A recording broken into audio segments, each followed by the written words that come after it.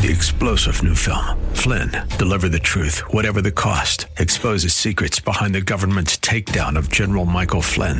Flynn knew what the intel world had been up to. He ordered the first audit of the use of contractors. This set off alarm bells. He told the truth. He was the most dangerous person for Donald Trump to hire. They had to get rid of Flynn. Flynn, deliver the truth, whatever the cost. Available now. Watch it today. Go to salemnow.com. salemnow.com. When it comes to your investments and retirement, in this economy, it's important to be smart. And with the Smart Investor Hour heard right here on AM 1420 The Answer, you'll get both smart and intelligent information you'll need to help with your investing. So sit back, listen, and learn with your host of the Smart Investor Hour, Tim Hayes of RBC Wealth Management. Good afternoon, everybody. Cold day. -9 is my cell phone is correct. That's pretty cold. Let's start talking about leadership, though. A leader is best when people barely know he exists, when his work is done, his aim fulfilled. When there is no vision, the people perish. I believe that's from Proverbs. I must follow the people. Am I not their leader? I believe that was Disraeli. You manage things, you lead people. And that's Admiral Grace Mary Hopper. And then finally, true leadership lies in guiding others to success and in ensuring that everyone is performing at their best, doing the work they're pledged to do and doing it well. There we go, folks. So anyway, we always talk about our webpage. So if you go to WHK 1420, go to local podcasts, down to the Smart Investor Show, that'll take you directly to my webpage. So you can, by the way, you can listen to all my old shows there. If you want to see what, does the guy know what he's talking about? That's a good way to do it. And on there, if you go to my webpage, there's a banner. It says Insight. That is constantly revolving research from RBC. Believe me, RBC is one of the top research firms in the world, so it's good stuff. On the front page, there's something called Bulletin Board, which has a weekly newsletter. And also, Rob Schleimer, one of the best technicians in the world, is trend and cycle work. So something to look at. By the way, if you're interested, you can get the dividend growth prime income list, best ideas, that type of thing, from our just by hitting contact me or email me. If you'd like to have a cup of coffee, call me. I had one last week with somebody. We went to Starbucks. Starbucks wouldn't let us sit inside, so we had to go somewhere else. But I guess Starbucks is no longer liking people to hang out in their places of business. So we'll see what happens then. Also, a couple other things. We have, if you're a business owner and you're trying to sell your company, I'm just telling you, private equity is trying to get it cheap. There are other people who buy your company like a partner. We have a business owner's guide to transition planning. We have some people you should talk to. We also have Money Matters for young professionals, all you young people out there who are trying to save and get wealthy, and Women in Wealth, a planning workbook. What is the metaverse we have, which is a great piece. And look, I've talked about these, and only one person sent in for them, so I know I'm on the right path here. The U.S. electrical grid. We have a whole thing on that. And we also had our Global Energy, Power, and Infrastructure virtual conference. I think day 2 is the best, so I send that out. But that's important stuff, I thought it was interesting today. I read Barron's, and they talked about energy stocks. It was a year from yesterday when we came on board here. And by the way, it wasn't just us. It was Lori Calvacina, who's our head strategist, and Tom Lee, who's the head strategist over FundStrat. Two brilliant people as far as I'm concerned. Said buy energy. Not even half my clients did it. And some of those stocks, like our best idea in the small cap world, is up over 45% year over year. Pretty good idea. And then also we had ExxonMobil, which was a dividend play back then. And I'm not recommending it here, by the way. It's up like $13, $14. It was $58. It's now $73. So some of these things have worked really, really well. And one of the things I want to talk about, well, we'll get to it, about being a contrarian. Okay, but first of all, let's see what Lori Calvacina has said. She talked about her price target. She moved it up 5,050 on the S&P 500. And I think she lifted it from 4,900. And she refreshed her models because, things are getting beat up pretty bad and did some back tests and, that type of things. And she's going to stick with her target, which I think is good. The most bearish outcome she has is 4,400 on the S&P, and the most bullish is 5,600, which about 550 points either direction, by the way. And the models bake in the idea that real GDP will come in around 3.9% in 2022. And the consensus among sell-side economists, on the flip side, we see that these valuation approaches will examine, much lower multiple contraction could take the stock market down this year. So that's something to consider. But we have lost our faith in the small cap leadership trade that we had talked about. As you may recall, right before Thanksgiving, small caps broke out. And I made a big deal of it on this show. And when you're wrong, you say you're wrong, right? Okay. And then they contracted very quickly when the Omicron virus came to light. And so it looks like it's going to take a while for them to, they've now broken down, okay, out of a top that they've been in since basically this time last year. Okay. So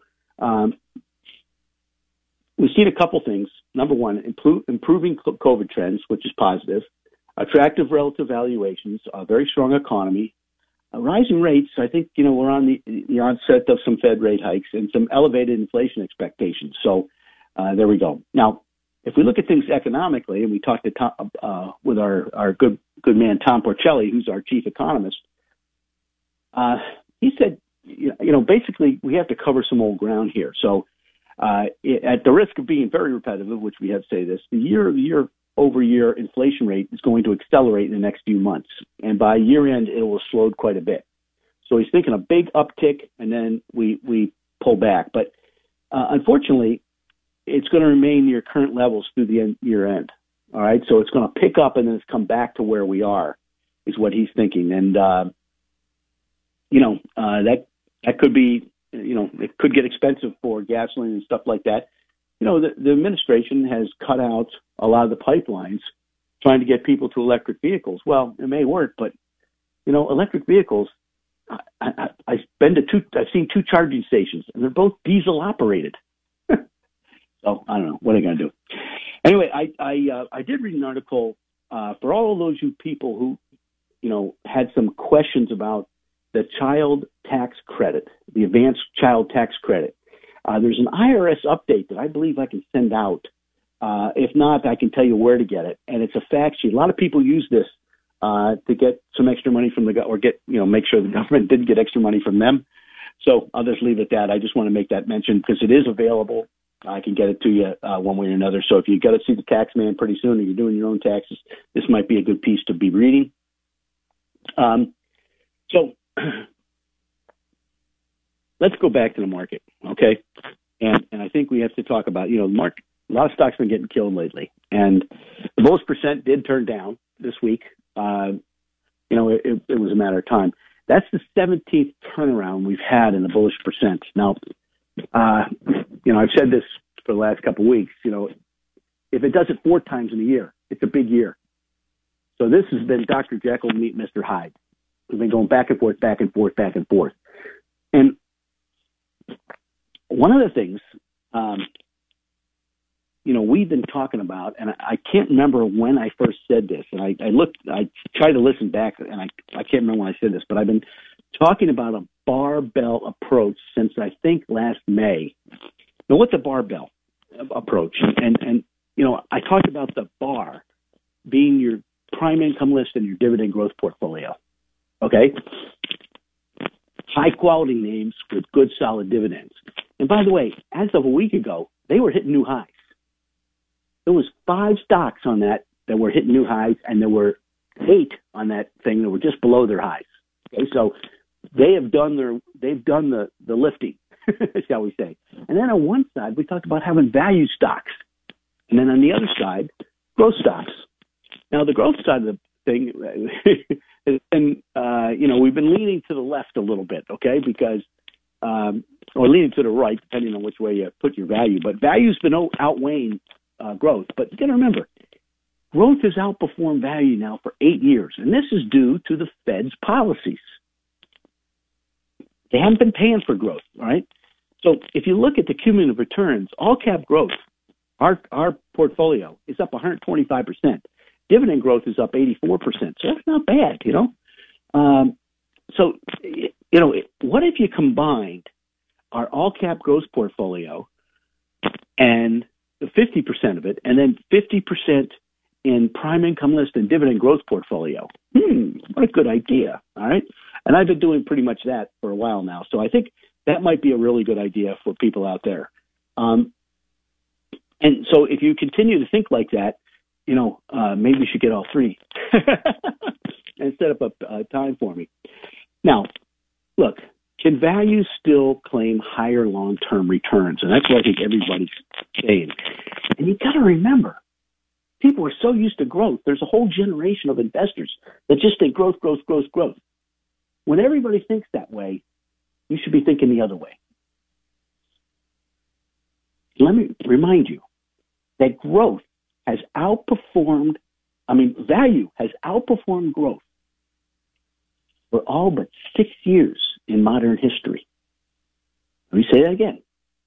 Value has outperformed growth for all but 6 years in modern history. 5 of them coming in the last 5 years. Very interesting. So can value claim higher long-term returns? The answer is yes. And if we look with growth versus value, okay, I think you've got to look. Ken French and Gene Fama are professors, emeritus at Penn, and they talk about the value stocks have a 63% chance of earning a positive return for any 1 month since 1927. All right, that's a pretty big thing. So, look, there's been a lot of years. If you look at the ups and downs in years, there's been a lot of years where we've been down only to finish up. Okay, so look, you've got to understand that if people are waiting for the next big bear market, I don't think it's coming. We may have a bear market. Look, the Nasdaq's down 12% already this year. S&P's only down 2%. Now, usually when you get to an end of a correction, it's the stuff that held up that gets whacked, just so you know. But look, the pandemic-related fallout impacted equities differently, depending on the sector. For information technology, healthcare, and communication services, now, we'll call it meta platforms. The pandemic resulted in strong growth, but then you had energy, materials, and industrials have suffered. Now might be time for that to turn, okay? So, we talked about oil this time last year. Some of those stocks are up pretty nicely, 20, 30%. Schlumberger's 25 to 35, 37 now, I guess. So growth versus value, you just got to remember that the growth returns over the past 25 years, value had actually outperformed up until 2016. And then growth just took off. Now, growth is fairly parabolic, and I think we might have a problem going forward. All right? So it's something to think about. I also think the market are now just playing catch-up with the Fed. One of the things that happened in 2018 was Mr. Powell said he thought there'd be 4 or 5 rate increases, and the market just got trashed. And I thought the Fed had learned their lesson up until 2 weeks ago, and that's when 2 of the Fed governors said, we're going to have 4 or 5 rate increases. And they hammered them, okay? They hammered the market again. So, look, when they do that, we have what we call a buying strike. Who wants to buy equities if they know the interest rates are going up? If it's going up 4 times, we'll just wait to the third one and buy. Or maybe, halfway to the fourth one will we buy.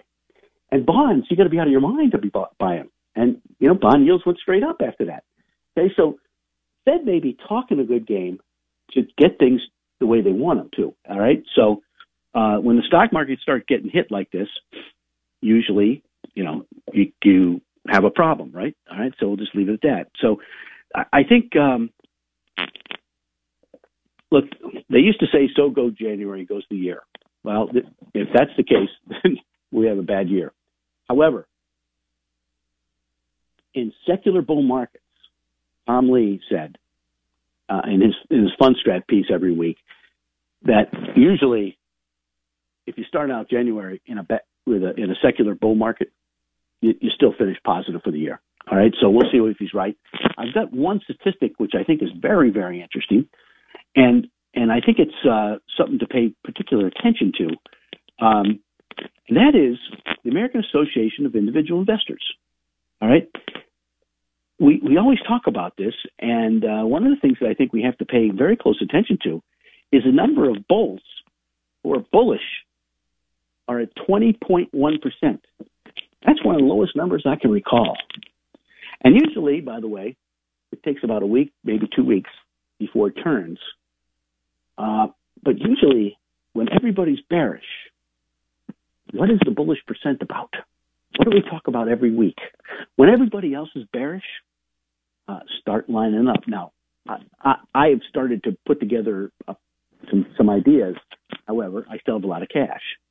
All right, and you know, some of my clients probably wondering where I've been. Well, I saw this coming, and I've been waiting. So the bullish percent, we're going to talk about that in 2 breaks here, is interesting. But the American Association of Individual Investors came in at 20.95%, so we'll call it 20.1 bulls. So that's, you know, usually it takes about a week or 2, and then the next month's positive. And by the way, when you get down there 2 years from now, there's usually a big positive move. So just remember that. Now, look, the 10-year, I think you got to remember, the 10-year is still below the downtrend line dating back to 1982. Okay, so the yield is still in a downtrend. Just remember that. And so that's something to think about in the future. And I look, we broke out, and that's because I think I said it looks like we were turning over in the yield, and because the economic numbers were no good, and they're still not that great. But what the Fed said, the Fed governors, when they said, "Hey, we had 4 more interest rate hikes," who's going to buy bonds? So the shorts won out. Is what it came down to. Now the Russell 2000, by the way, we said 2100 was the line in the sand. Well, we broke through that this week, so I think you got to be very, very careful. All right, the Nasdaq is kind of an ugly chart too, and what I don't like about either one of them is the relative performance is bad. Hey, if you got a question, we're going to take a break here. If you got a question, the number is 216-901-0945. That's 216-901-0945. Stay tuned. We'll be right back.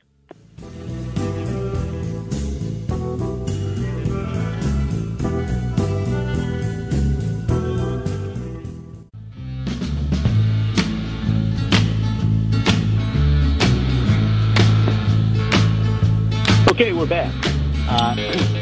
You just tuned in. This is Smart Investor Show. Like I said, if you got a question, it's 216-901-0945. Look, one of the most common valuation metrics in the stock market is something called a PE ratio. Okay? It's a price-to-earnings ratio. Now, if you're dealing with growth stocks, it's a price-to-earnings growth ratio. So a price-to-earnings ratio is simply if you have a $20 stock and it's earning $2 a share, your PE ratio is 10, all right, which would be below the market average right now. If your growth stock, it'd be the price, 20, divided by 2, but your earnings, and your growth rate, okay? So if the growth rate's 10%, you have that price to earnings growth rate, all right? Now, by the way, if the G goes down or the E goes down, you got to adjust the P, all right? And that's when stocks go down a lot. One of the things, if you take a look at the common valuation here, and if I look at the Russell growth valuations, the forward price earnings is like 34, 35 times earnings. If I look at the Russell value, 3,000 value, it's well below 20. It's about 16. So if you're looking for cheap stocks, that's the place to be. And what that tells me is that growth stocks have become expensive. Now, are they going to zero? I doubt it. Will they get beat up a little bit? They could. They might. Who knows? But look, there's a lot of people out there. I listen to CNBC all day long, and many market participants, they're reading all the Fed notes, they're scrutinizing them, they're talking about all sorts of stuff, and people listen to these things and they get crazy. Okay, nobody knows where the rates are going. Okay, I don't, you don't, no one does. They may be going up. All right, folks. We're at the lowest interest rates in the history of mankind. We've been at a negative interest rate, real interest rate now, for almost 2 years. There's nowhere to go but up. All right? Now, how fast it goes up is the real key, I think, number one. Number two, it kind of, if they raise them fast, I think the Fed has a chance to blow us all up. And they're not that stupid. I don't think they are anyway. They may have one rate increase just to make sure Congress is happy. But the real problem is nobody's produced anything for 2 years. I mean, even now, the Ford plants are not fully equipped. They're not running 100%. Okay, I talked to a gentleman who works there. All right, he's a very good client of mine. And he says they got about 60% of the people there. Okay? I'm still working from home. 2 years into this now. 2 years will be March 20th is when I went home and stayed there. All right? So you got to understand, nobody knows where the Fed's going. But on the other hand, you don't want to play cards with the Fed because they know your hand. They know everybody's hand. They know which card is next in the deck. Believe me. The amount of information they get is amazing. The other thing is, you got to think long term. These market movements beat people up, but you got to understand that compounding crushes. It just crushes market timing. So for all of you that are panicking out there, don't think the next 2 weeks or the next 2 months. Think 10 years from now. And you know what? I had a retiree say, Tim, I might not live 10 years. I said, then it ain't going to matter anyway. All right? But in those 10 years, when you have a compounding effect with a dividend growth portfolio, when your dividends are growing 6 to 8%, you can't fake a dividend, ladies and gentlemen. You can't. All right? They will blow your stock up. If they think your dividend's going to be cut, they'll blow your stock up. Look what happened to AT&T. People knew before it happened that they were going to cut their dividends. So remember, of course, yes, we have some inflation, finally. And remember, the Commodity Research Bureau Index peaked in 2011 and was down 81% at the bottom in 2020. When have commodities ever done that in your lifetime? Talk about deflation. And now we're having a little inflation. Well, you should be happy. You can actually ask for more money from your boss. Right now, you got to pay a little bit more at the gas station, but that might be a political football, and I'm not getting into that mess on thing, but just remember, compounding is why you're in the stock market, okay? And it compounds better than CDs right at the moment, better than bonds. Bonds and CDs are deflationary devices, all right? That's why stocks have been the better place to be for a while. And inflation, bonds and CDs, you don't want to be in, unless you're rolling them every 2 years or a year, whatever it may be. But look, I think we have to take the long-term outlook, and let's take a look at 2022 and see what we're seeing right now and see if it consists. We're in a secular trend. We have these 16 to 18-year-long bull markets and then bear markets. And we have a 4-year cycle that happens every 4 years within those cycles, okay? I would just suggest that monthly momentum has peaked, suggesting that we're going to have slower or maybe even lower returns in 2022 versus 2020 and 2021. In that 4-year cycle, it's the first 2 years that are rocket ships. Then we slow but sure, and then we have a sell-off after 4 years usually. However, the trend remains positive in price, which is positive, and relative performance versus bonds and the S&P 500 advanced decline line. The S&P 500 advanced decline line has been bouncing up and down, but it hasn't broken down. All right, that's the important part. we hit the 200-day moving average a couple times in the S&P. We broke it on the Nasdaq. That's not a good sign. We broke it on the small caps too. So, it's something to think about. We broke 2,100 on the small caps, so you got to be careful now. So, now some people ask me about international. I think international equity markets, the price trends remain positive, but relative to the U.S., the trends are still negative. So on a relative strength basis, they're still negative. Yet millions of dollars. I mean, I just talked to a gentleman this week, and I saw his portfolio, and he has 20% of his portfolio in foreign equities, and he has 20% in small cap stocks. So he's getting beat up in small caps, and he's getting beat up in international. All right. Well, he's not getting beat up. He's just not making a lot of money. All right. When you could literally stay in the U.S., take a lot less risk, and be more careful. The 10-year yield is in a broad range. It's from like 1.12. It just broke through 1.77, so it got to 1.88. And I think that's because of the Fed's comments. All right. Who wants to buy bonds? All right. The U.S. dollar has rallied back to resistance. It's in the near-term downtrend. Commodity trends remain positive despite volatile trading. I think, gold's in a broad trading range, although it seems to be picking up a little bit. Oil broke out. Oil looks like it could go to 100, some people think. I think growth versus value's winning, especially in the mid-cap and the small-cap area. Matter of fact, mid-cap value looks like the best chart on the planet right now. Large-cap growth looks like it made a little bit of a double top versus large-cap value, so we'll see.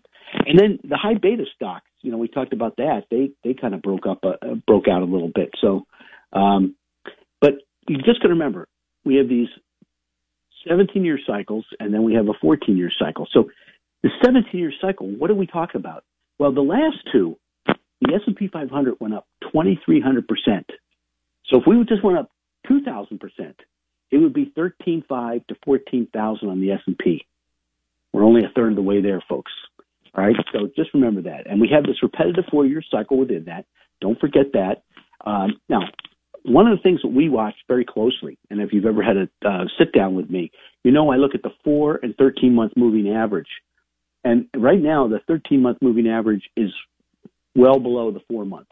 Okay, when the 4-month is above the 13-month, you're in a bull market. When it tips over and heads south, that's when you want to be cautious. That's when there's bear markets. You may recall I kind of got nervous if you go back in 2020. In February of 2020, I said, there's some stocks here that looks dangerous, and the gap between the 4-month and the 13-month moving average was huge then. And it's not huge, but it's pretty big right now. So you want to be careful with that stuff, especially since the momentum is quite high. So, but look, I still think you want to be in stocks versus bonds. And, like I said, the American Association of Individual Investors is at 20.1% bulls. It's one of the lowest readings I ever seen. That's very, very contrary and positive. We'll be right back. This is the Smart Investor Show. If you have a question, 216-901-0945. Stay tuned.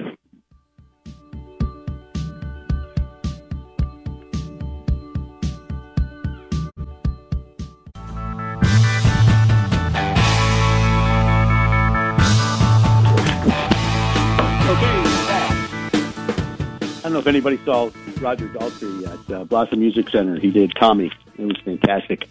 Anyway, I want to really concentrate on this American Association of Individual Investors sentiment survey, and then we'll get to the bullish percent, which we always do week in, week out. So the latest survey saw it at just 20.96%, indicate they were bullish on the direction of the stock market over the next 6 months. And this is one of the lowest readings we've seen in that survey. There was just 17 other instances since 1987 that have posted lower readings, and forward returns from those prior occasions showed heightened potential for weak returns over the following week to 2 weeks. However, the average returns are generally strong as you move 1 month or more away. More than 1 month out, 59% of the time it's positive, which increases to 82% 3 months out. Now, that's our friends at Dorsey Wright provide us with this. And what's really interesting is if you look out 1 year or 2 year, the median, median, we use that, is 19.3% on the S&P 500. And then after 2 years, it's 37%. So, look, I want you to understand, now, I'm talking about the S&P 500 here. I'm not talking about the NASDAQ composite or anything else. Look, market action on Friday saw 1,315 stocks in the NASDAQ composite print a new 52-week low, which equates to over 1/3 of the index that constitutes the index. Remember, last week we talked about that 40% of the of the NASDAQ composite, the 3,655 stocks in it, are down 50% or more. So the stocks that aren't down are the stocks that held the S&P 500 up. So it'll be interesting to see if that kind of scenario holds on. Now, look, if you look at the NASDAQ 100 returns following 1,100 new lows in the NASDAQ, over a 1 year, about 49% of the stocks are up.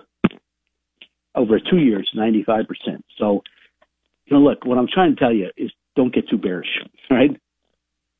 Now, I had several people also say that they're quitting on Bitcoin and they're quitting on Ethernet. And I don't know anything about these things. I just watched the cryptocurrency index, and my friends at Dorsey Wright chart it and rallied up a little bit and then went back a column of O's. And I just tell you that the Fed is now talking about digital currency. I don't know how these other ones are going to react, but I don't think it's positive for them. I'll just leave it at that. Now, I did notice something this week, and let's just, the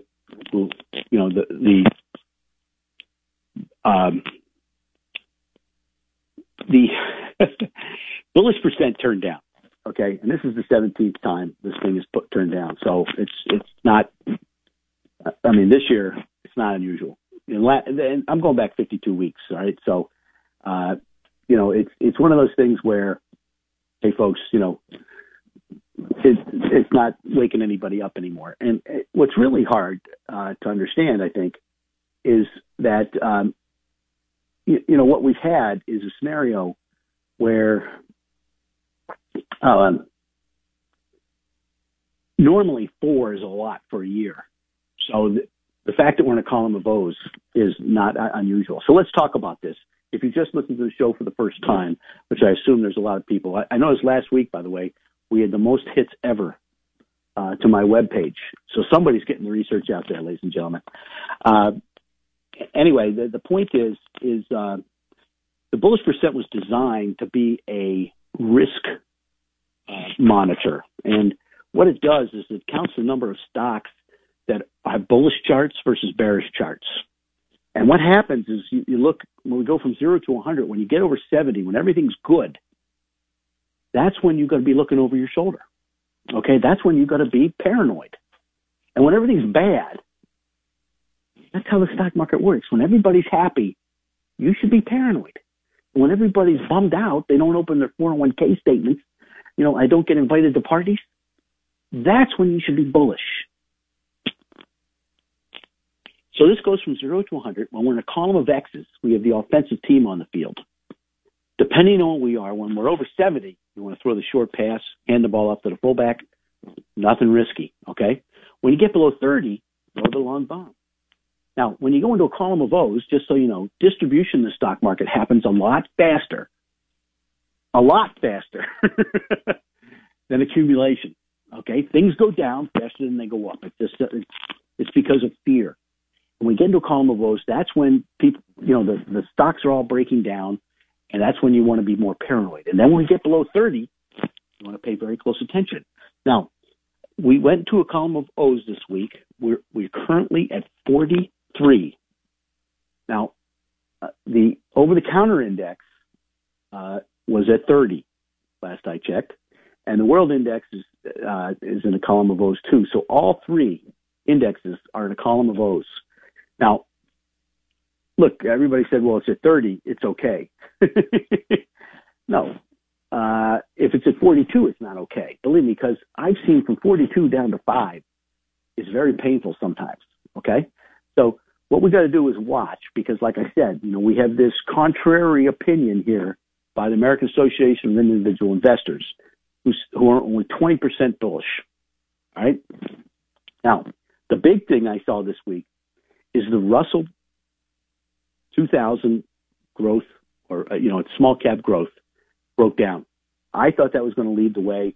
And by the way, our friends at Dorsey Wright and every other technician in the world saw back in November, where they broke out of this huge base and then broke right back down the week after because of Ethernet. Omicron was mentioned, and then the Fed started, getting very hawkish. So one of the things we're noticing is the relationship between the S&P 500 value index versus the pure growth. And if I look at that, it's definitely telling me, hey, be in value. Now, the two things about the value index, the mid cap, is that the relative strength went to a buy on the 13th. So we are on a relative strength buy signal, which is very positive, especially in point and figure charting. So the momentum's picking up. And it also reversed into a column of X's versus growth.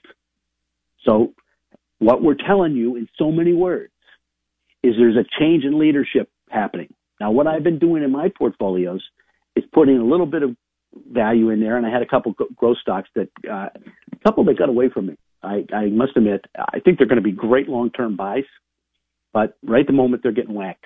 Okay, so that happens sometimes. But the majority of the portfolios held up very, very well because I bought value. Now, some people, I had a question from Ted this week, and Ted asked, by the way, if you got a question, it's 216-901-0945. Ted said, Tim, are biotechs value? And Ted, in all my lifetime, I have never heard biotech and value in the same sentence, and I'm still not sure. There's a lot of biotechs that are getting whacked, and I'll say that. Now, our friends at Dorsey Wright, who provide us with dynamic asset level investing, this is sector investing, okay? And what it does is the sector that gets the most votes is number one, gets the least is dead last, okay? The financials overtook technology, and energy overtook technology. Consumer cyclicals picked up, and industrials. That's the top five. It goes financials, energy, technology, consumer cyclicals, and industrials. Dead last is healthcare, and healthcare has been there for almost a year and a half now. Okay, it's either been them or real estate. Now, real estate's picking up, and communication services. By the way, that's the metaverse partly, and then utilities. All right, so healthcare is dead last, and then communication services, then utilities. So we'll see what happens. So I think you got to start overweighting financials.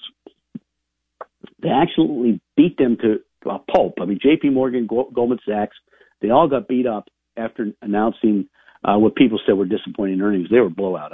Bank of America announced some strong ones, so maybe that's the place to go. And I think you got to overweight energy. I'm not sure what to do with technology because it's starting to weaken, and that's what worries me. Consumer cyclicals were weakening too, by the way, but they had a lot of votes. And industrials, I think you just want to equal weight those. Consumer non-cyclicals were improving. That's the staples. They were improving. Some of those hit new highs this week, so we'll see what happens. Internationally, we talked about Norway being a buy, Peru, Australia, France, and Poland. And I think India and Czech Republic and Israel also showed up too. Sweden was in there, and Taiwan and Netherlands. But you'd have to, by the way, it's not all the ETFs out there. Okay, so I looked at certain ETFs, and they were on a buy, and so you have to be very careful in looking at which ETF in those particular countries because some of them have different names involved. Okay, so we'll leave it at that. Fixed income, the 10-year Treasury yield broke out big. It got up to 150. So 2 weeks ago I thought it was turning over, but I wasn't expecting a Fed official to say, hey, we probably have 4 or 5 rate increases. And what that does, it automatically says, why should I buy bonds? Why don't I wait till they get to the fourth one? All right, because that's what people do. And by the way, by the time they do the fourth one, it's too late. All right, usually, the yield curve's already anticipated it, and you should probably be buying on the third one. But you certainly don't want to buy them now. Matter of fact, the shorts probably had a field day because, when bond yields go up, the price of the bonds go down. So the shorts probably had a field day because, we were at 140 last time I talked, and we went straight to 1.85. So now I didn't see what happened Friday. I mean, we were down Friday, and I don't know if we put an O on the charts or not, but we'll see. Anyway, crude oil has been positive for 4 weeks. Same with gold. And gold looks like it wants to break out, but it's not. And maybe some of the money's leaving the Bitcoin or the Bitcoin Ethereum area and heading towards gold. We'll find out. I did think copper was a really good-looking chart. I mean, it broke out, and now it's still got, on long-term charts, got some ways to go. But if it does break out, it could be a really big, move, I think. But crude oil breaking 85 was very positive last week, so that was huge. So I think there's nothing but air to 100. The other thing I would suggest is well, we'll just leave it for there. Hey, let's take a break, and we'll be right back with Insiders and just a little bit of a wrap-up of what we're seeing on a weekly basis. This is Smart Investor Show. If you've got a question, 216-901-0945. Stay tuned.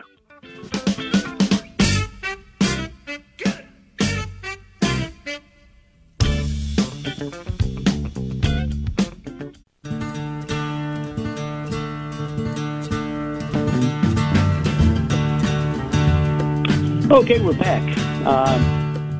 And we're going to talk about Insiders, a Facebook founder gone wild.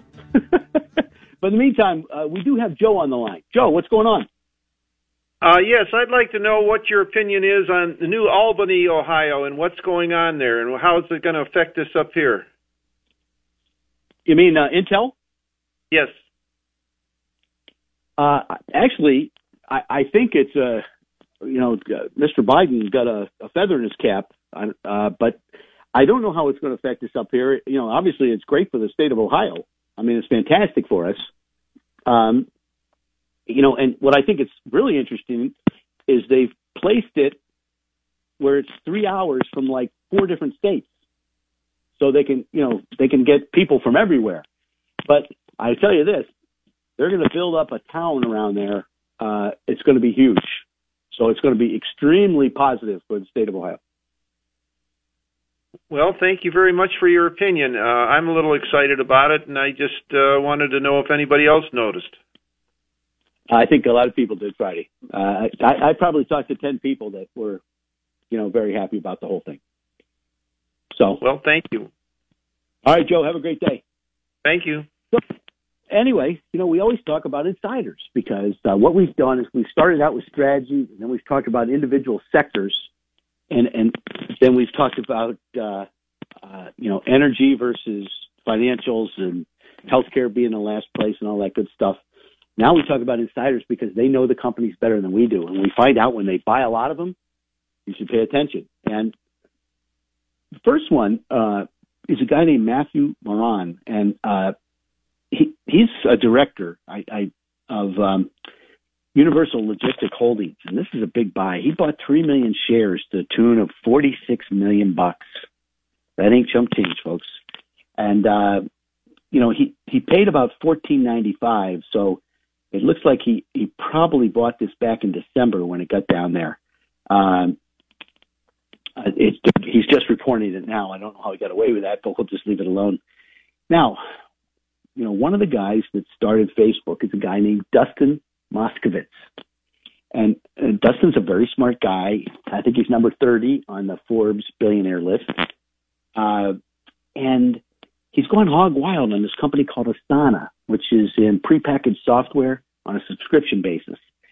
And, since Christmas to last week, last week he bought 750,000 shares on Monday. He bought 5 million shares. And on Thursday and Friday, he bought another 1.2 million.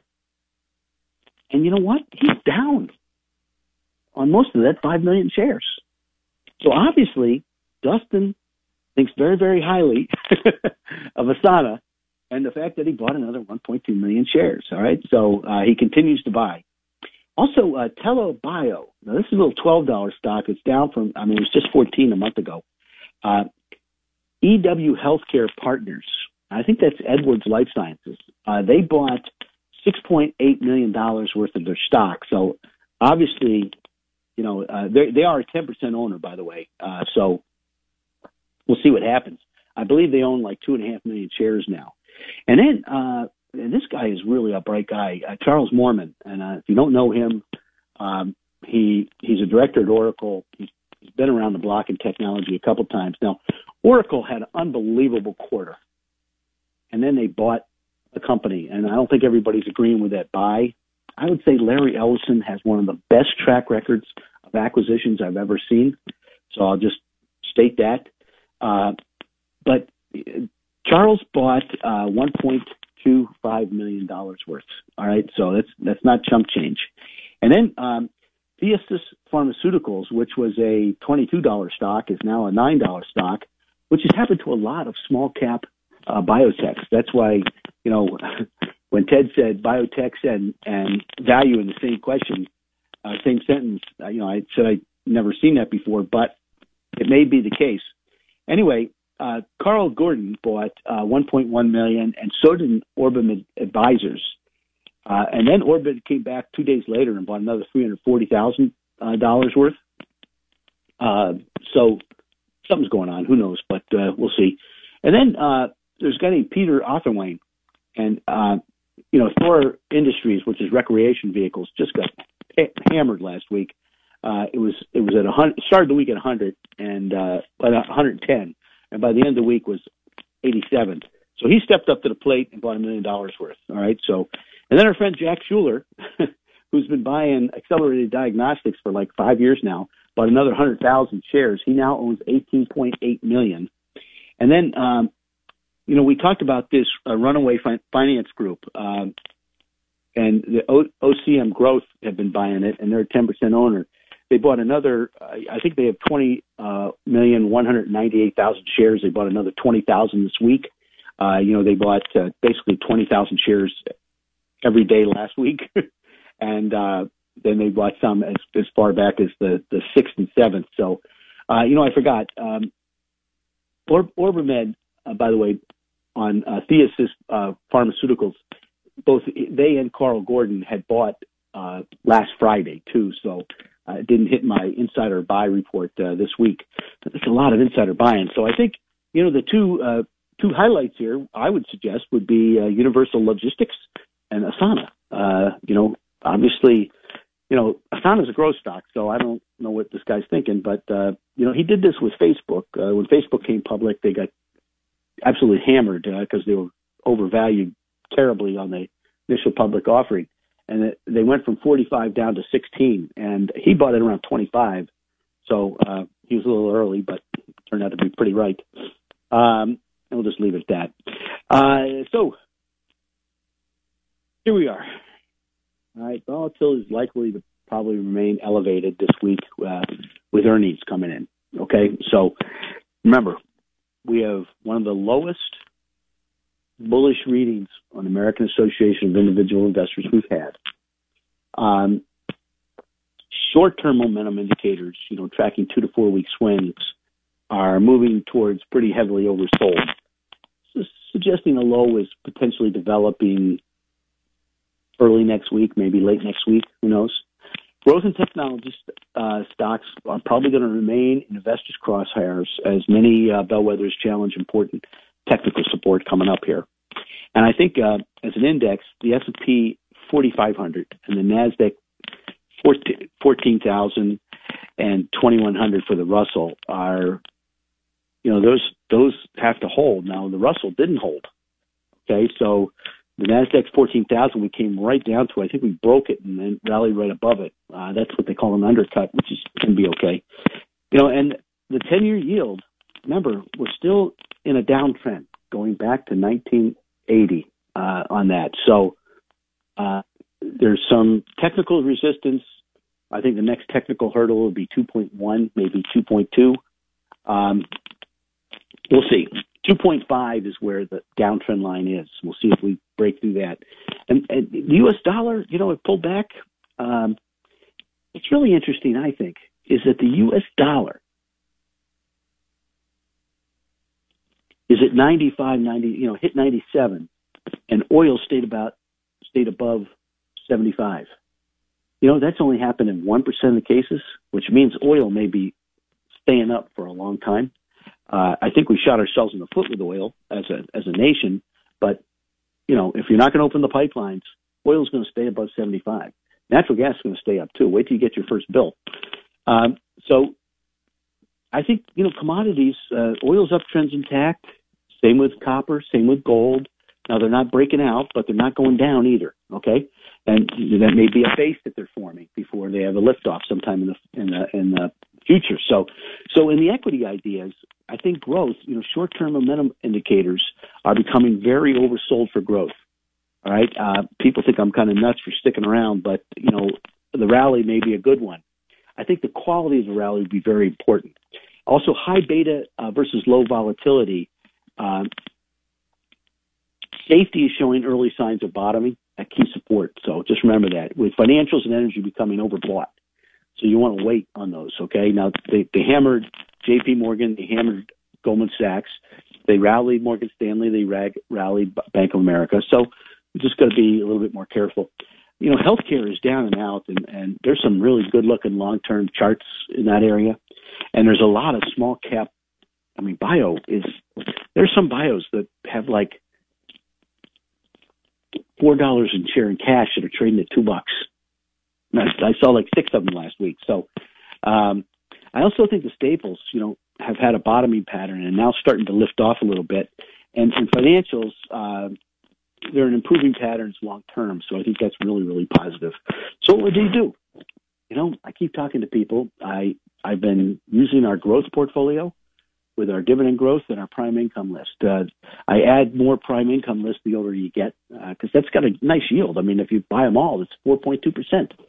And that's a great combination, and we're monitoring it all the time. And, look, we threw GE out before they cut their dividend. We threw AT&T out before they cut their dividend. So we'll see. But, look, I think we have a situation where everyone is negative. Okay, everyone is negative, and I just think that what we're going to probably see is new leadership develop in the stock market. I sound like the boy who cried wolf because I've been talking about value versus growth for 2 years now, 2.5 years, but I think finally we might be coming to a more rational approach to interest rates, which sounds negative, but in the long run probably very positive. But don't get too bearish. We're still in a long-term secular bull market. Now, the bullish percent is at 42. It could be a tough couple weeks to get it down to the 30s.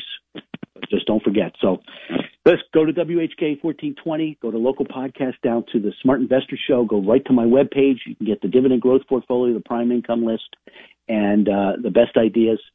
And like I said, you make a nice portfolio out of those. In the meantime, stay warm. It's like -9 degrees out there. My dogs won't even go outside. And have a great weekend. By the way, if you want to have a cup of coffee with me, let me know. Starbucks is out, though. Remember, buy low, sell high. It's the Smart Investor Show.